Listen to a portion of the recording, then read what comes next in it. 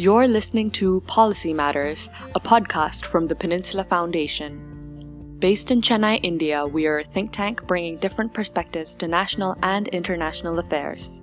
On today's episode, Satish and Commodore Mukesh Bhargava discuss the Draft Defense Production and Export Promotion Policy 2020. Greetings to everyone. This is Satish, and today we have with us Commodore Mukesh Bhargava, Executive Director and member of both Lawson and Kubro Defense. He has about 31 years of distinguished service in the Indian Navy. He is also the founder and director of Defense Innovators and Industry Association, DIA. We from the TPF are glad to have you here, sir. It is an honor to have you in today's episode, Policy Matters Podcast. Welcome, sir. Thank you. Yes. In this episode, we will be discussing the Draft Defense Production and Export Promotion Policy 2020 that was released recently by the government. So we will jump right into the discussion. Starting with the questions, India has had a continuous struggle to be self-reliant. Make in India and self-reliance has been the central theme of India's strategy for years. Now, in the context of Atmanirbhar Bharat, the draft policy envisions India to be self-reliant and as an exporting base in the defense sector. Could you please share your thoughts, sir, on this? Is it realistic or is it ambitious considering our past records? Thank you, Satish. Well, as far as Make in India and Atmanirbharta, which is a new term coined by the Prime Minister, is concerned, as far as Make in India is concerned, well, it was announced in 2014, but I can tell you that our company has been involved in Make in India for the last 35 years. Lawson and Kubro has been doing work for the industry, for the Ministry of Defense, mainly with indigenous production. Some of the strategic programs and weapon systems that we have developed have had more than 70 to 80% of the indigenous content. But if we look at it from the government perspective, the DPP, successive DPPs, that means from production policy DPP 13 to DPP 16 and finally to DAP 2020.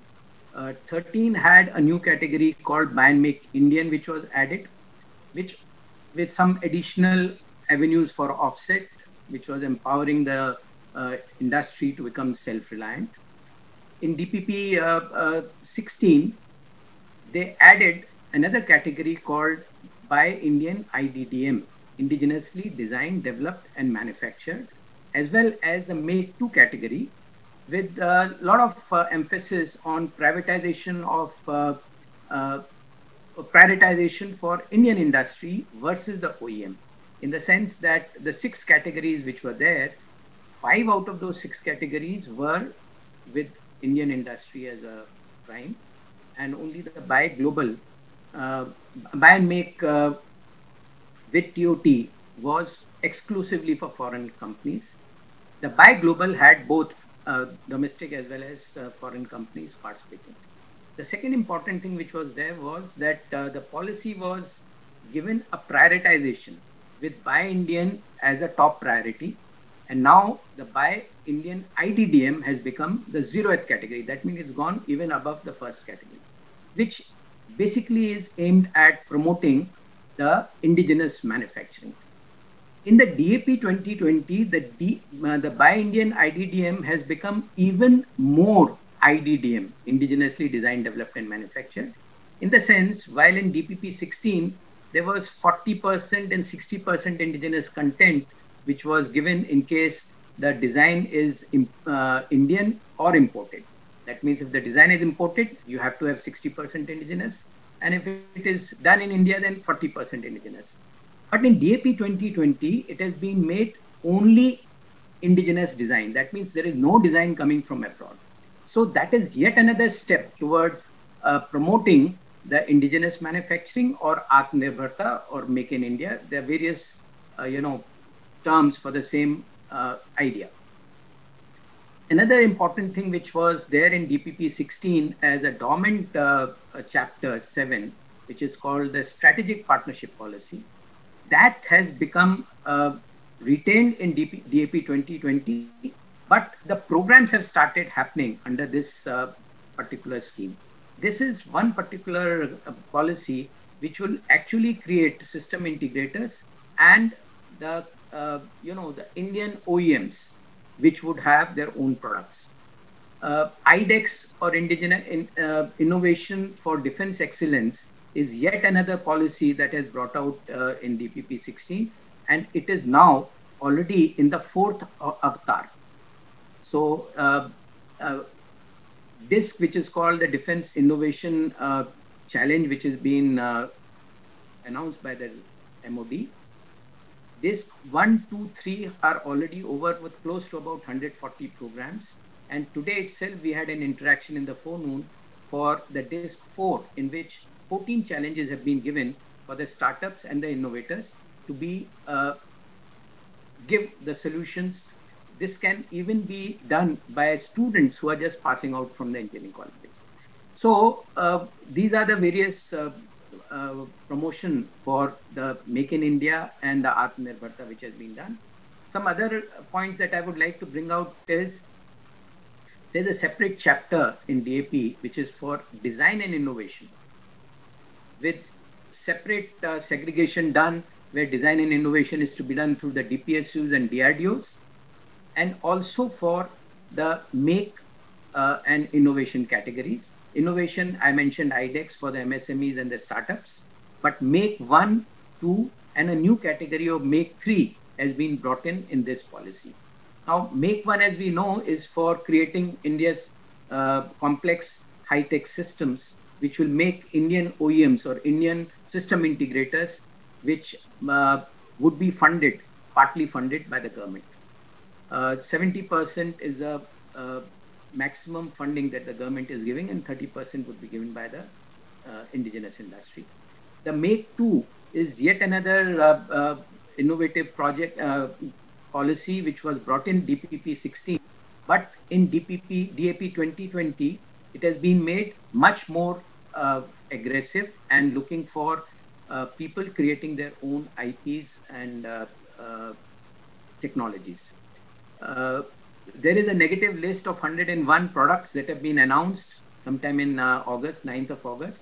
And the second list, as interaction with CDS mentioned, that we would be having a second list coming out in December, January.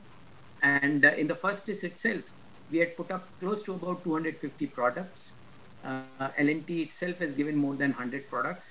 33 of them have found place in this 101 list. And we are already working on sending the second list next week, which would have close to about 200 products. DRDO has also shared 108 technologies that would be passed on to the industry so that they can take it forward and make it into the product. DRDO has come out with the DCPP, which is a development cum production partner policy, which is an old version of development partner concept which they had. Another positive which is there, which also promotes Make in India and Atmanirbharta, is that in all these 6 promotion production procurement categories, the percentage of indigenous content has gone up by 10%. That means every category, Indian industry would now have to do per force 10% more than what was planned in DPP 2016. Where it was 40%, it's become 50. Where it was 50, it becomes 60. So 50% is the minimum indigenous content that is being asked for, which will ensure that more and more products, technologies will get developed, leading to the Make in India and also the Atmanirbharta. There are other concepts which have brought out that less than 100 crores would only be given to MSME. More than 200 crores would only be for domestic industries.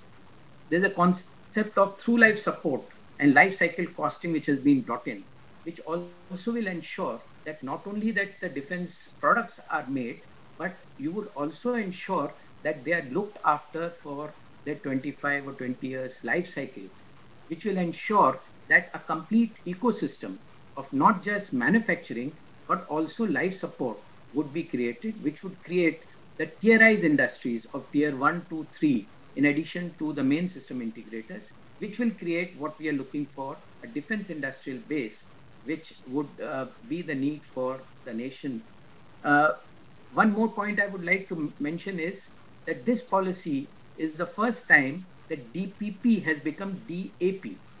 That means Defense Procurement Policy has been now renamed as Defense Acquisition Policy. What is the difference between procurement and acquisition? You go, you procure vegetables, you procure, products from the market. It's a one-time buy. But when you acquire, then you have to look at not just the product that you've bought, but how you're going to manage it, how you're going to maintain it, how you're going to ensure that it lives through its life cycle, how will you ensure that its legacy and upgrades are also managed, and most importantly, you also look at uh, making a roadmap of capability build up for the future.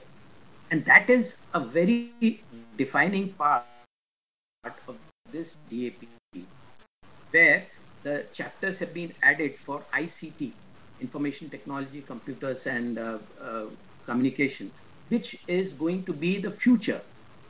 Recently, we had the Armenian and Azerbaijan war, which all of you must have also read about. It's a event which is going to be a watershed event because it might change the complete perspective of how the future wars are going to be fought, and it brings out the importance of the unmanned systems and also the cyber and space. So DAP 2020 has also got the cyber and space also getting added to this. So these are some of the important points. To another thing which is important is that the Raksha Mantri has recently announced that out of the budget that we have, 52,000 crore is going to be reserved for procurement from domestic industry. So that means there is a kind of all the time we were feeling that with so much of G2G and FMS procurement, federal military sales procurement happening, what will the Indian industry get as an order? And if you look at it, 85% of the budget is already given to committed liabilities. And if balance 15, which is left for capital procurement, a majority goes towards buying from directly from foreign OEMs, there is very little left in the kitty for the Indian industry to really look forward to. And that's where, on our request, that you must make out an allocation that this much you will buy from the Indian industry. The Raksha Mantri has obliged, and he brought out 52,000 crore would be reserved for purchase from Indian industry. So these are the positives which are there. As far as DPEPP is concerned, as I mentioned, the 2018 production policy and the guidelines for export have been combined together. Why is this focus on exports? What we have been seeing is that, as I mentioned, budget is a major constraint. And if you don't have money, then you really can't be placing orders on the Indian industry. And if the Indian industry is being asked to invest, create capabilities, develop technologies, and manufacture products, and you don't have money to buy it from the Indian government, then you must ensure that these products get a market outside. And that's where the focus shifted on promoting exports. I remember there was a event done by CDM quite some years back, which was called Swavalamban. And it was an event in which one of the joint secretaries from the MOD, he mentioned that we don't talk about exports, we can't even make for our own country. But the issue is that if you don't have budget for the total capability and the capacity of the industry, then industry should be given an option to go out and export it to other friendly countries. And that is what has been brought out as part of the EEPP 2020, which has given a focus on Make in India and Atmanirbharta. It has also given timelines to be periodically reviewed of this policy by the Raksha Mantri. But what we have proposed is you must put down year-wise target for how much you want to ensure that export happen this year. Because unless you have a target in mind and a benchmark that is to be put, there is nobody who is going to be working towards attaining that. And that is something, the recommendation which we have given, which is missing in this DPEPP. And hopefully in the next version, it would find its place. Being an apex document, being the topmost document for the policy, we must also ensure that there is sufficient emphasis given for orders to be given to private sector. Today, out of the total domestic production that happens, about 80% comes from the DPSUs and ordnance factory. And it's only about 20% which is coming from the industry. If you really want to promote the defense industrial base and Atmanirbharta, you need to ensure that this Apex document has not only sufficient scope, but also have provisions for promoting manufacturing within the country. Now, if you look at the offset policy, the multipliers of 3 and 4 are reserved only for DPSUs and DRDO. Whereas the multiplier for domestic industry is maximum into 2. If you look at, if I'm in a foreign OEM shoe, I would look at where is the government driving this policy of offsets. It is telling go to DPSUs and ordnance factory, who in any case have been doing this for the last 70 years. So what is the change that we want?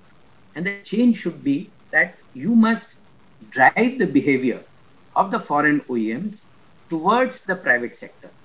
And that's why you must give a level playing. If you're giving a maximum 2 multiplier to private sector, you should not give multiplier of 3 and 4 to DPSUs or DRDO, or permit the industry also to be a recipient of the TOT, which is being reserved only for DRDO and DPSUs. As far as buying items from the negative list of 101 and the next list we talked about, we had an interaction with the CDS yesterday, and he made a statement saying that, gentlemen, I would like 100% of the inventory of the 3 services to be bought domestically. So there is an intent for 100% to be done within the country. Obviously, 100% would never be done. But at least you can move towards that and reach a target of maybe 50, 60, 70 gradually. As far as the export part is concerned, we have been seeing that in the last 3 or 4 years, majority of the export that has happened have happened through the private industry. And I think we'll cover that part when we come especially talking about export. But industry has really shown that if given a chance, an opportunity gate is opened, they can really capitalize on those opportunities. So this is what would be my opening remarks. Satish, I will wait for your other questions so that I can elaborate on it further. Yes, sir. And that was quite indeed interesting and elaborated explanation. And it seems that there are so many reforms that are taking place with a quick phase of action now. So as you touched upon the procurement side also, we will move to the procurement concerns. Procurement reforms are stated as a major focus area in this policy. Time, cost, and quality are specific issues in terms of procurement. Does the policy try to address these issues? And if so, what needs to be done in terms of policy making? Okay, so I covered some part of the policy in my first answer itself. Yes, but as I mentioned, the major change which has happened is that from procurement we have gone to acquisition. And acquisition means you're not just looking at a one-time procurement. You're looking at ensuring capability build-up, making a roadmap of reaching the capability which the country really needs.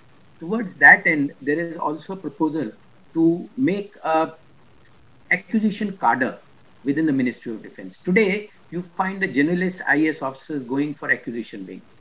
And people from the service headquarters also are deputed into the acquisition wing. So they come to that office and start learning on the job. And by the time they're halfway through the learning, they're posted out. So there is nobody who is there to give the continuity, or professional acquisition experts are not there. Now, we have taken the example of GFAS in France, and you have the DAPA and the other acquisitions in US, and you have various agencies who do the similar work in Israel. All these 3 successful defense OEMs countries, they have a definite acquisition cadre. So there is a need for having a similar thing over here as well. As I mentioned, the ideation, incubation, and innovation, these are the 3 things that we need to put in as part of our defense acquisition plan. And the IDEX that I mentioned, the Innovation for Defense Excellence, that would be the way for moving further, and more programs would be coming there. 50% is the work share between the government and the startups, and the funding from the government is capped at 1.5 crore because you're looking at small systems to be made. But 1.5 crore for a startup is a big amount to start, and the numbers, as I mentioned, close to about 140 which are there, will take this further. Now, you mentioned three parts, the time, cost, and quality. So let's touch on each one of them. As far as the time is concerned, we have noticed that in the past, this acquisition procedure is a very lengthy and time-consuming procedure, and it has been a major challenge for, sometimes it's taking 3 years, 5 years, and even 7 years for any contract to get uh, finalized. So in the DAP, they have created what is called a program management unit, or PMU.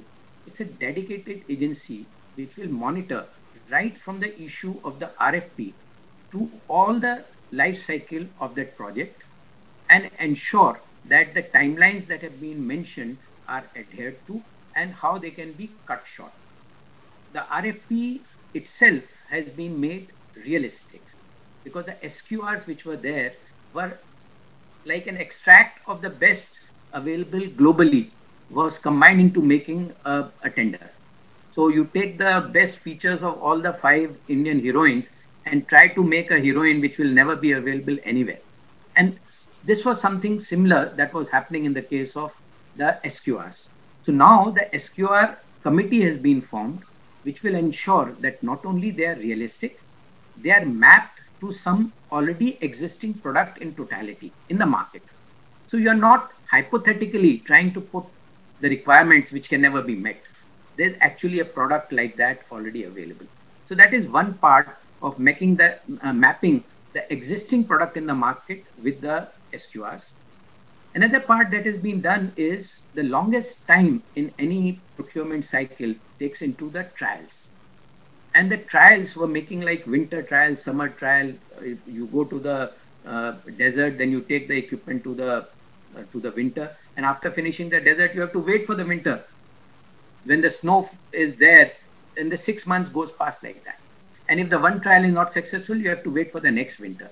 And that's why it takes years for a trial to get completed.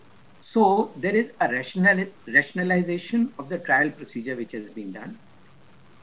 We were finding that in the whole trial cycle, there were a number of trials that were getting repeated. So in the DAP, we have tried to bring it out to the DG acquisition, and gratefully he has accepted that we will not have any trial repeated. So if at one stage of the trial, a particular performance has been shown and it has been recorded, in the next stage, there is no need for that trial to get repeated, as long as the equipment does not undergo any change. This will bring down the cycle time for the trial drastically. Another major roadblock into the development and procurement cycle was the quality assurance and the inspections, which used to take a long time because once you are ready, you are waiting for the inspector to become free. An inspector is busy in doing something else, and the number of inspectors are limited. And he's saying, I'll finish off that trial and then come to you. So you're waiting for weeks, sometimes months, and your equipment is just languishing. So we had requested, and it has been accepted also, that to certain industries who are matured and have proven capability would be given the authority for self-certification. Even when we do any product that we develop, we first do an internal quality checks. We show it to our own inspectors within the factory. And once he's cleared it, then only we call the MOD inspector or the CQA inspector. So some of these tests can be done away with, which will bring down the overall time of the trials and acquisition. And the involvement of DGQA can be rationalized to bring it to the lowest level. We have also proposed that the DGQA organization should come under the DMA, and I think this is under consideration. So these are some of the points that we have been able to, from the industry side, been able to include to bring down the overall cycle time and making sure that the procedure is time bound. PMU, or the program management unit, would one of the major point on that. On the cost part, there's a concept of basic contract price that we have included in this. So the taxes and duties would be removed from all price consideration when we're talking about what is the price. So the percentage, the LDs, the taxes, and all the things that would be calculated on BCP, basic contract price. We have, as I mentioned in the beginning, that there is a higher indigenous content that has been asked for. So if you're going to do more and more in India, you will bring down the cost of the product more and more. So that is yet another point of bringing down the cost. As I mentioned, a preference on 5 out of the 7 categories is for Indian industries only. And in one category, it is Indian and foreign both, which is the buy global category. So this would also not only, reserve some categories only for the Indian industry, but it would also promote defense industrial base and bring down the overall cost. New category, which has been a new idea that has been brought out, is called leasing. That means instead of buying the item, you take it on rent or lease. This will ensure that the capital acquisition cost will come down for these products drastically. And if it is not a frontline warship or a frontline fighter aircraft or a frontline weapon system for the army, and it is a service or auxiliary, you, instead of doing an outright purchase, take it on lease, because lease rental would be much less than the capital acquisition. If you are needing it for a limited time or the numbers required are less, those are the cases when you will look at the leasing option. Negative list, as I mentioned, 101, and another list would be coming out, maybe another 100, 200 products. And as what CDS mentioned, that 100% of the inventory in a due course he would like to be banned for import or get it indigenously. More and more that we do over here, we create more jobs, we create more work, we make our industry more competent, we move up the technology and the value addition curve, and we also make our industry Atmanirbhar or self-reliant. Most importantly, this also creates an avenue for going for exports, because if you make a product there, that IP is with you, and you can always ensure that this product can go out for export. IDEX and Make2 I already mentioned. They have also simplified the retention of the trial equipment. Trial equipment was earlier kept till final order is placed. It might take 2 years or 3 years, and you can't use that equipment for anywhere else. If you have to bid for some other project, you have to make yet another equipment. So now there is a provision for returning of the trial equipment, so you can save the cost. On the finance side, the bank guarantee and the earnest money deposit rules have been simplified so that the burden on industry is less, and especially for MSME, it has been done away with. The terms of payment for industry is also being made at par with DPSU in most cases, so that it will not have much of finance implication, and that's why I bring down the cost. FERV, or foreign exchange rate variation, if the project is going to more than 5 years and it is above 300 crores, then you would also get foreign rate exchange variation, which was a major bugbear for the industry that has been accepted.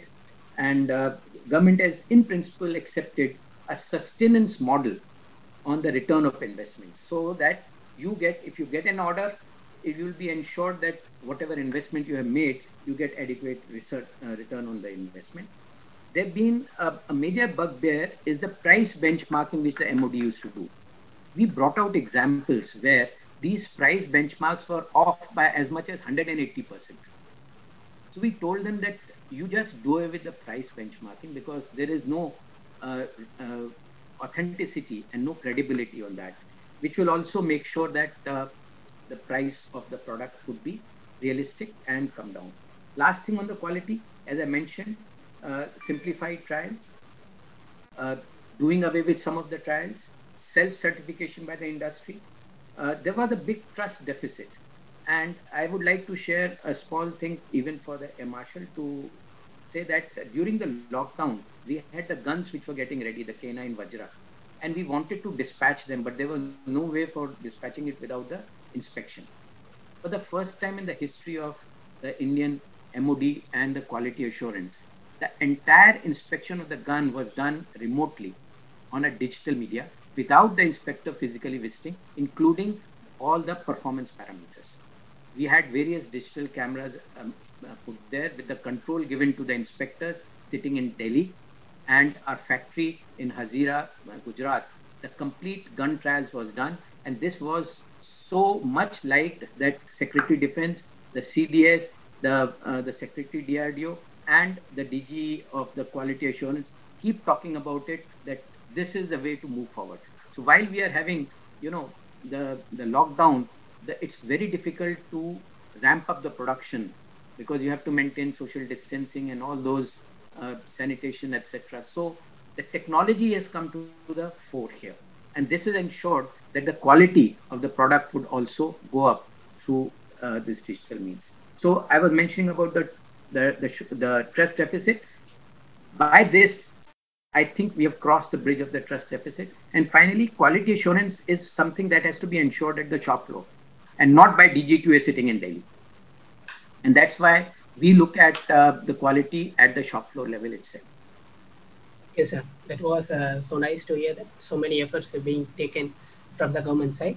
Now, as we move to the investment, which has been a worry for in defense sector in India, our indigenous efforts have suffered due to lack of investments in other critical technology areas. The recent FDI liberalization seems to be a step in this direction.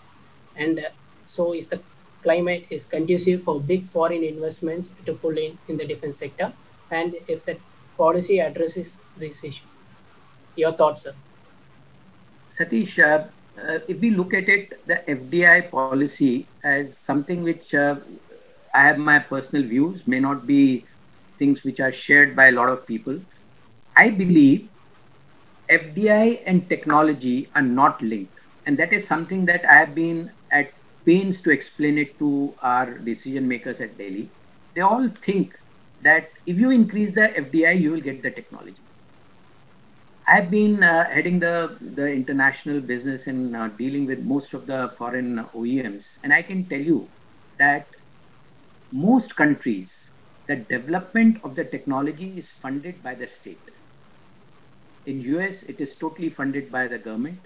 In France, it is totally funded by the government. And even with the industries doing it, they get aid from the government. So who controls the technology? It is not the companies. It is the government who controls the technology.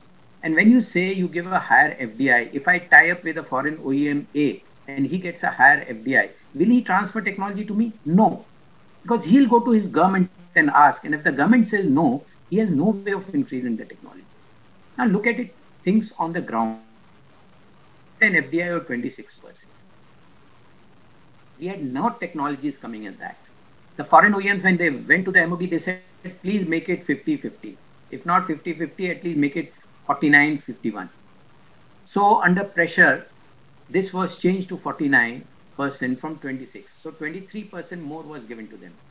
Did it bring any technology? No. Did it bring any FDI? No. The total FDI that came was $5 million US. And that is more than that is what we are investing in creating our own companies. So is the Indian industry looking for foreign money to create capabilities? No. Indian industry is looking for orders from the government and not dollars from the foreign OEMs. So this concept of increasing FDI would bring in technology, would bring in development in this defense industry. My views are it is a fallacy. Now the 49 has been made 74 this year. I would like to cite an example in Germany. They had an FDI of 26%, and in 26%, they reduced it to 25. Now, Satish, you would like to ask, what is the difference between 26 and 25? Sit on the corporate board, at 26% equity, you have a veto right. You lose that veto right at 25%. So Germany reduced it from 26 to 25 because in one of the projects where they were using a particular component, which was ITAR, that means international trade restriction on trade for export defense product. Americans refuse, the US companies refuse them to use that product for that particular defense equipment. because it was under ITER. So the German government decided we'll reduce it to 25 so that that veto right goes away. So globally, people are trying to reduce the FDI so that this veto right goes away. We have increased it from 26 to 49 and 49 to 74. Now, I would like to see in 2021 and 22 and going forward that how much of FDI actually comes in because of that. FDI would come in, I'll tell you where. We have added a new category called Buy Global Manufacture in India. And that is where you would have some companies coming in, maybe Lockheed or somebody who wants to make F-16 or some fighter aircraft over here. He might like to take that 74 because unless they have a majority stake, they don't want to shift the technology here. So they say, actually, will they walk the talk? Time will tell. So this year itself, it has been 74. Till now, not a single proposal has come for the 74 FDI. And people were crying, increase it, increase it. Once it is increased, no takers. Same thing happened when 26 to 49 happened. So DOT is controlled, technology is controlled by the governments and not the companies. So unless we have a government-to-government agreement, you will not get the technology. My personal view that if you want technologies to come in, it is not the FDI which is the route. India today is one of the largest procurer of defense equipment, and everybody wants to come and take part into that big market of Indian defense procurement. Why don't we use that power of purchasing to ensure that we get the technology what we need, not what the foreign OEM wants to give? Even if you give this FDI, you will not get the technology what you need. You will still get the technology what he's comfortable to give. And that is what you don't need. So we need to identify what are the gaps in our technology. And those gaps we should address through the RFP, the tender, and make it mandatory for the foreign OEMs to pass that on to us. They might charge us something, but they can't overcharge us, because if they overcharge us, they will not be L1. And in the competition, you will get the best price for that technology, which you mandated into the RFP, but not through the FDI route. That's what my view is.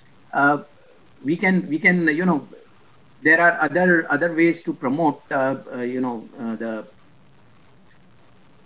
FDI.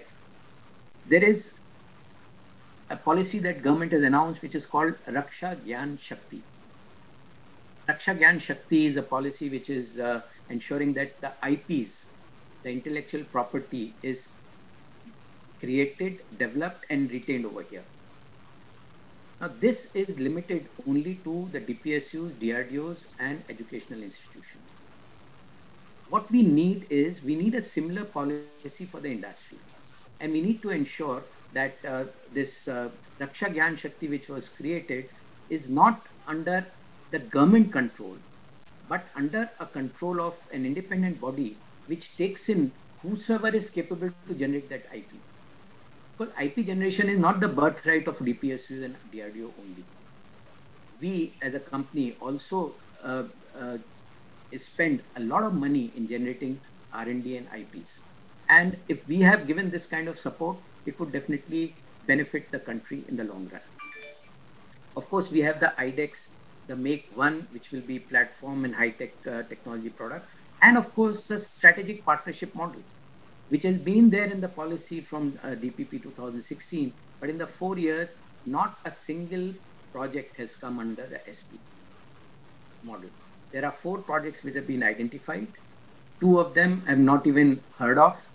2 of them are finding, which is the submarine and the aircraft, which is finding some momentum. At least for the submarine, the 2 companies have been shortlisted, which is Mazagon and L&T for the submarine as a strategic partner. And there are 5 OEMs with whom they have to interact to bring that thing. But on the aircraft, it is still languishing. So unless we fast forward these policies, we really cannot hope of getting the technology and the know-how and becoming system integrators and creating a defense industrial base. Yes, sir. That was very detailed, sir. And some of the concerns that you said has raised in has been raised in numerous policies. In the case of Raksha Gyan Shakti, which was started by Nirmala Sitharaman, in the initial years, it generated a lot of IP in the initial years, but after that, it has lagged, which we need to focus a lot on. So now moving to the research and development part, the policy has laid a lot of stress on innovation and R&D. But on the contrary, spending on research and development is just 6% of the defense budget, whereas China spends 12% and the United States spends 10%. So it is right to say that the policy has fallen short in this regard. And what needs to be done to put India in the right place in terms of technology, sir? Well, my personal view is that India should not compare itself with what China spends or what US spends on R&D. We should definitely look at what are our needs, what are our gaps, and how we need to plug those gaps rather than comparing it with China or US. Because if you compare with China, you are a 2.76 trillion economy. They are almost 15 trillion economy. So they are 5 times your size. So you really cannot say that if they are spending 12%, why are we spending only 6%? In fact, if you compare, you're spending a lot because you're just 1/5 of their economy size, but you're spending half of them on the R&D. My view is different as far as the spend on the R&D is concerned. Uh, as I mentioned, world over on the defense side, the spend on the R&D is done by the government. Industry, when they do it, that is also part funded by the government. In India, the biggest budget of the R&D goes to DRDO, which is close to 50,000 crores. There is no money given to the industry for research and development. Whereas world over, all these big players, the US, Israel, in Europe, the Germany, China, France, even in UK and in Korea, all the development, and China definitely, entire 100% is funded by the government. All the development happens through the government because defense is a monopoly. That means you have a single buyer and he's the market creator also. Unless he is interested, nobody will develop a product. If today I make a gun or a ship, can I go and sell it to anybody else in India other than Ministry of Defense? So who should fund my development? It should be funded by the government. And they have come out with some measures in the last few years. I mentioned the IDEX, I mentioned the Make 2, I mentioned the Make 1. What is needed, and I mentioned the SP policy.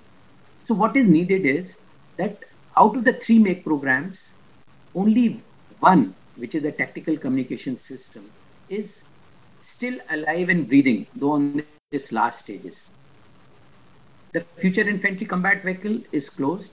The Battlefield Management System, not closed, but it is languishing. The Battlefield Management System is already closed. So the main technology development or R&D which will happen is because we must understand India is different than all countries in the world. When you buy a US product or an Israeli product or a European product, it has been made for that climate. And the climate of India is totally different. You have Sichuan and you have the deserts of Pokhran. Pokhran is plus 65 and Sichuan is minus 45. So when you interact with the foreign OEM and you say you need the equipment with minus 55, not exists any. This is available in India and you need to develop it here. The policy talks about it, Make 1. But what has the government done? Not a single program has been put under that category till to date. And this has been there since 2005. So in 15 years, we could not generate even one program which could be making the R&D in this country. Second thing that what I wanted to bring out is, if this DRDO budget is so high, and what is the output? They are definitely in the missile, they have done wonders. And in some of the products, the guns, 1 or 2 guns, they have done it. But is it commensurate to the return of investment? There are 41 factories and 57 labs. And on those 57 labs, how much of investment is happening year on year? Can a part of that not big, say 10 or 20% of that money, be diverted to capable industries and fund them to look at you will develop this and you will develop this because we have assessed you. So there should be a capability assessment done for the industry, and based on those capability, the fund should be made available to them. Taking it out, no new budget to be allocated, cut down the DRDO's budget and pass it on to the industry because they are also going to be developing the same product that DRDO would have developed. But it will come out in faster time and at better quality, and at least you would have DRDO never manufactures it, but industry when it develops that technology would be able to manufacture and also export. And this is what my recommendation would be. I mentioned about the Raksha Gyan Shakti, a similar thing should be done for the industry. And if you look at DRDO, there are a number of uh, association that has been formed with the industry. There are more than 250 partnerships have been made, and there are about 214 patents they have, and 139 exportable products which are there. But what we would like is that if the industry is also given part of that budget, these numbers can be ramped up many times more by the industry. So indeed, I think there's a lot that needs to be done on the research side from the government, and it needs to be intensified in the private sector. So as we run short of the time, sir, I have a concluding question, and this is on the export side. After the 2018 policy, this is the first time we have a particular policy for exports. The draft policy has set an export target of rupees 35,000 crore by 2025. However, in reality, India is the second largest importer, and still 70% of our equipment are of foreign origin. What needs to be done to set things right, and how can we achieve this ambitious target, sir? Well, it is an ambitious target, no doubt, but it is not unrealistic. That is what my personal belief is. And if you look at in the last 4 years, in 16-17, we were at 1,800 crores total exports. 17-18, it was 4,700 crores. 18-19, it was 10,700 crores. And last year, it was close to 15,000 crores. So if you look at what is the percentage share between public and private sector on the export front, close to 85 to 90% of the export is done by the private sector of this value. And in just 4 years, you have grown to almost 10 times the size. So I would say today we are close to about 2 billion. To make it to 5 billion, you have to go for next 5 years, making double is not very difficult. But we need enablers, we need support, and we need a policy that should be able to empower it. We've been asking for a defense export policy, and as I mentioned to you in the Swavlamban at College of Defense Management, we were told forget about export. We are not able to meet our own requirements. We have been asking for an export policy since then because there were no orders over here. So after 8 years, from the guidelines to a policy, we've been able to move. Guidelines was also given 3 years back. And that also, the entire draft was actually prepared by yours truly. And that was what was modified and issued. So we need to look at how are we going to promote the export. First and foremost, there have to be competition and cooperation between the public and the private. Now, I make launchers, but I'm not allowed to make ammunition. I have a gun. I can't sell the gun without the ammunition. Ammunition is only given to ordnance factories. Only now they have opened up to permit even the private sector to come in. But it will take time before we can make our own ammunition. So if I have to export my gun, I cannot export it without ammunition. And for that, I have to go to ordnance factory. And therefore, it's a must that public-private should work together. So there is a competition and cooperation, both are required. As far as finding out where the export market is, there is a need to share the intelligence between the public and the private sector on where are the exportable product market globally. We also need a strong collaboration between private-private, private-public, and public-public, because there are be a requirement between Bell and BDL to cooperate if they have to sell a missile system, because the radar will come from Bell and the missiles would be coming from BDL. And the launcher might come from L&T. So there is a requirement of a lot of collaboration. Now, as far as the visibility, you can't really export a product. The only country that exports products which are not backed by their own country is Israel. Wherever I had gone for exporting, they first asked me, has your country bought this product? And that becomes a major challenge. So that is now being overcome, because now they have brought out a policy that if a product is met the requirement during the trial, they are giving what is called a fit for use by the Indian Army or Indian Defence Force certificate. So with that certificate, you can take your product and go to the export market. What is required is frequent visits. You need to have offices in the targeted countries, and a big support is required by the defense attaches. Now they have been given a mandate, and there has to be a structured interaction between the Indian industry and the foreign industry. And this has started just 2 weeks back.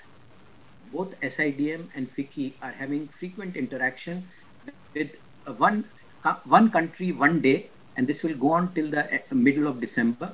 So 1 month, middle of November to mid of December, has been targeted to cover more than 20-25 countries, where we get the defense attaché of that country who will bring in the Ministry of Defense and the service personnel of that country on a webinar, and Indian industry will make presentations from here, and thereafter it would be facilitated through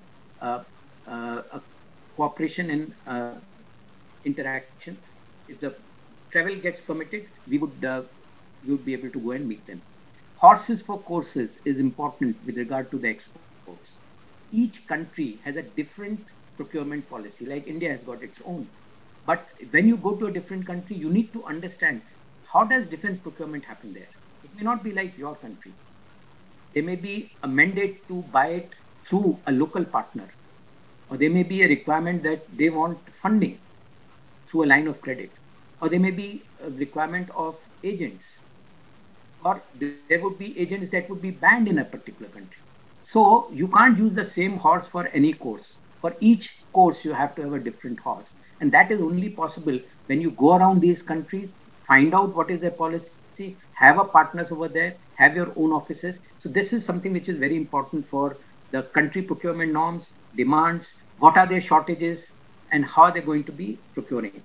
There is an export promotion council that has been created by the Ministry of Defense, but unfortunately this is totally manned by MOD and the DRDO people.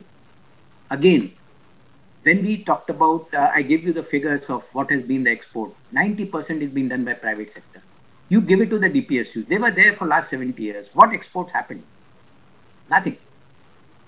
So if you keep doing what you did in the past, you will get the same results that you got in the past. You can't expect different results. So if you want different results, you need to change it. Now they make a defense export promotion council, but they give it to the government to run it. Government has no business to do business. Leave it to the business people, and it should be okay. You have some people over there, but running and manning it should be done by the industry. They would be able to identify potential market and also give some, export control regime policies can be given. There's an export steering committee which has been formed, which will monitor all the export cases that the industry brings up. So that earlier what was happening is we used to be running after between MOD and Ministry of External Affairs to get any export proposal cleared. And by the time it gets cleared, that tender gets closed in that country. So there was nothing happening. So we now insisted, and now online process has been brought in so that faster processing can be done. The steering committee is being brought, which will meet every month and see what are the proposals from various industries and expeditiously clear it. And the process has been simplified. There are various expositions happening where participation is happening. The government delegations are taking the private industry also along with them, and the defense attaches have been given a mandate to promote it.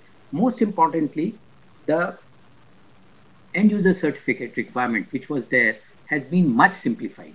As a result, we are able to export it more expeditiously. And the numbers that have gone up from 1,800 to 15,000 in 4 years has happened only because of this simplification. Other incentives that the government has created is that they have made an standard operating procedure. 66% of the defense items have been removed from the list where it requires a license.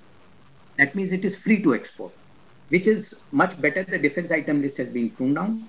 The government is giving incentives in terms of trade mission, diplomatic support, and financial and fiscal support.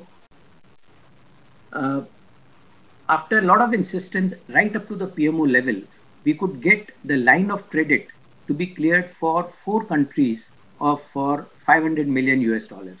What happens is wherever you go for exporting to any of the Southeast Asian countries, you find a Chinese firm is already there. The Chinese government is giving a line of credit to that country. So he says, I'm getting a loan from China. You want me to pay to you advance. So it's an obvious choice where they will go. And when we conveyed this to the MOD and finally at the PMO's level also, Principal Secretary to PMO, they have agreed to also give line of credit to friendly countries. And 4 countries, 500 million has been sanctioned. This has resulted into big export promotion avenues opening up over there. Of course, FDI has been increased to 74%. And if there are partnerships, if at all they happen, it would also lead to export from India because it's cheaper to make in India than in Europe or US or Israel. So they would like to make it over here and it would lead to export. Government has opened up the test facilities owned by the government for the private industry. And that has led to number of products that we want to export. We can freely get them tested over here, qualified, and then open up for export. And as I mentioned, fit for military use certificate is now being issued by the government, which helps us to make our product acceptable to the government. Some of the reforms for export policy is the SP model, because once we have SP model, if we make our own submarines, tomorrow we would be able to export them abroad, and likewise for the aircraft and the guns. The government has made open general export license, OGEL has been signed, and that has opened up access for the Indian industry to number of the export market. DA's role I mentioned, and there's a task force which is being made under the Raksha Mantri himself, who is steering it to see that export promotion happens. So if there are, Raksha Mantri himself is monitoring, we definitely see that 5 trillion is not a pipe dream. It should be possible to make it. But as I mentioned, there's a lot of work that needs to be done towards that end. Of course, sir. It is very appreciable that our eyes are turning towards exporting defense goods, and it's worthwhile that we make a better argument for that exports and make a big economy from that sector. As a concluding question, sir, how do you think the Indian defense industry will grow in the future, and what gives you hope in this regard?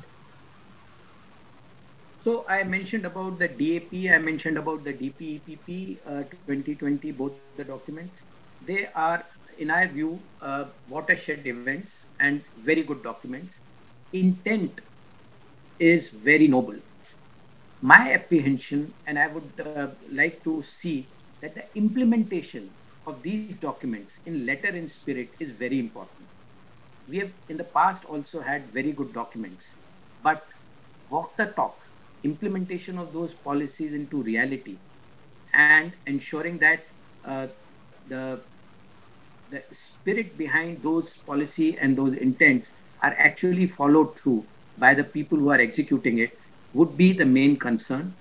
But I'm an optimist, and I feel that Indian defense industry is up for very good times.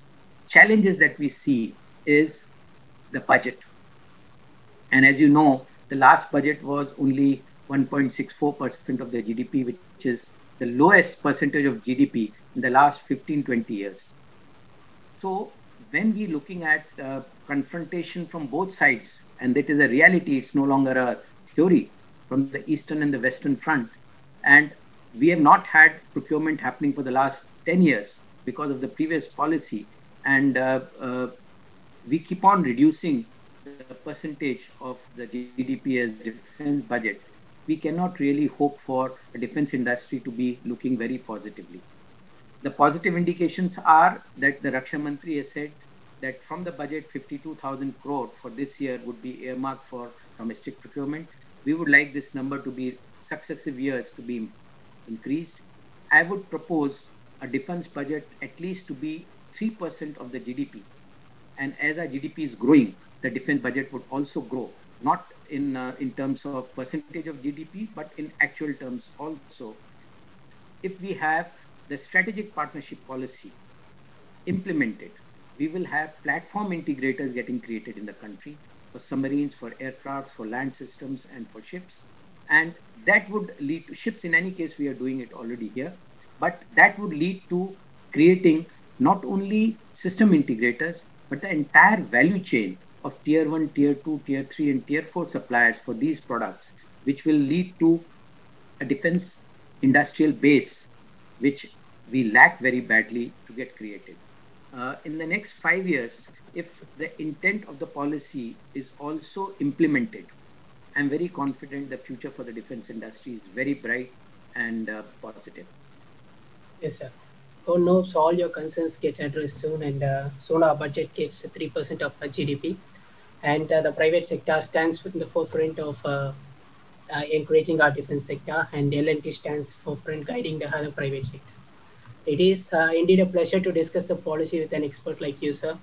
I am sure it would have given our listeners a lot to think about. We hope to have many more of discussions in the future. Thank you very much for coming here, sir. We are very grateful. Thank you once again.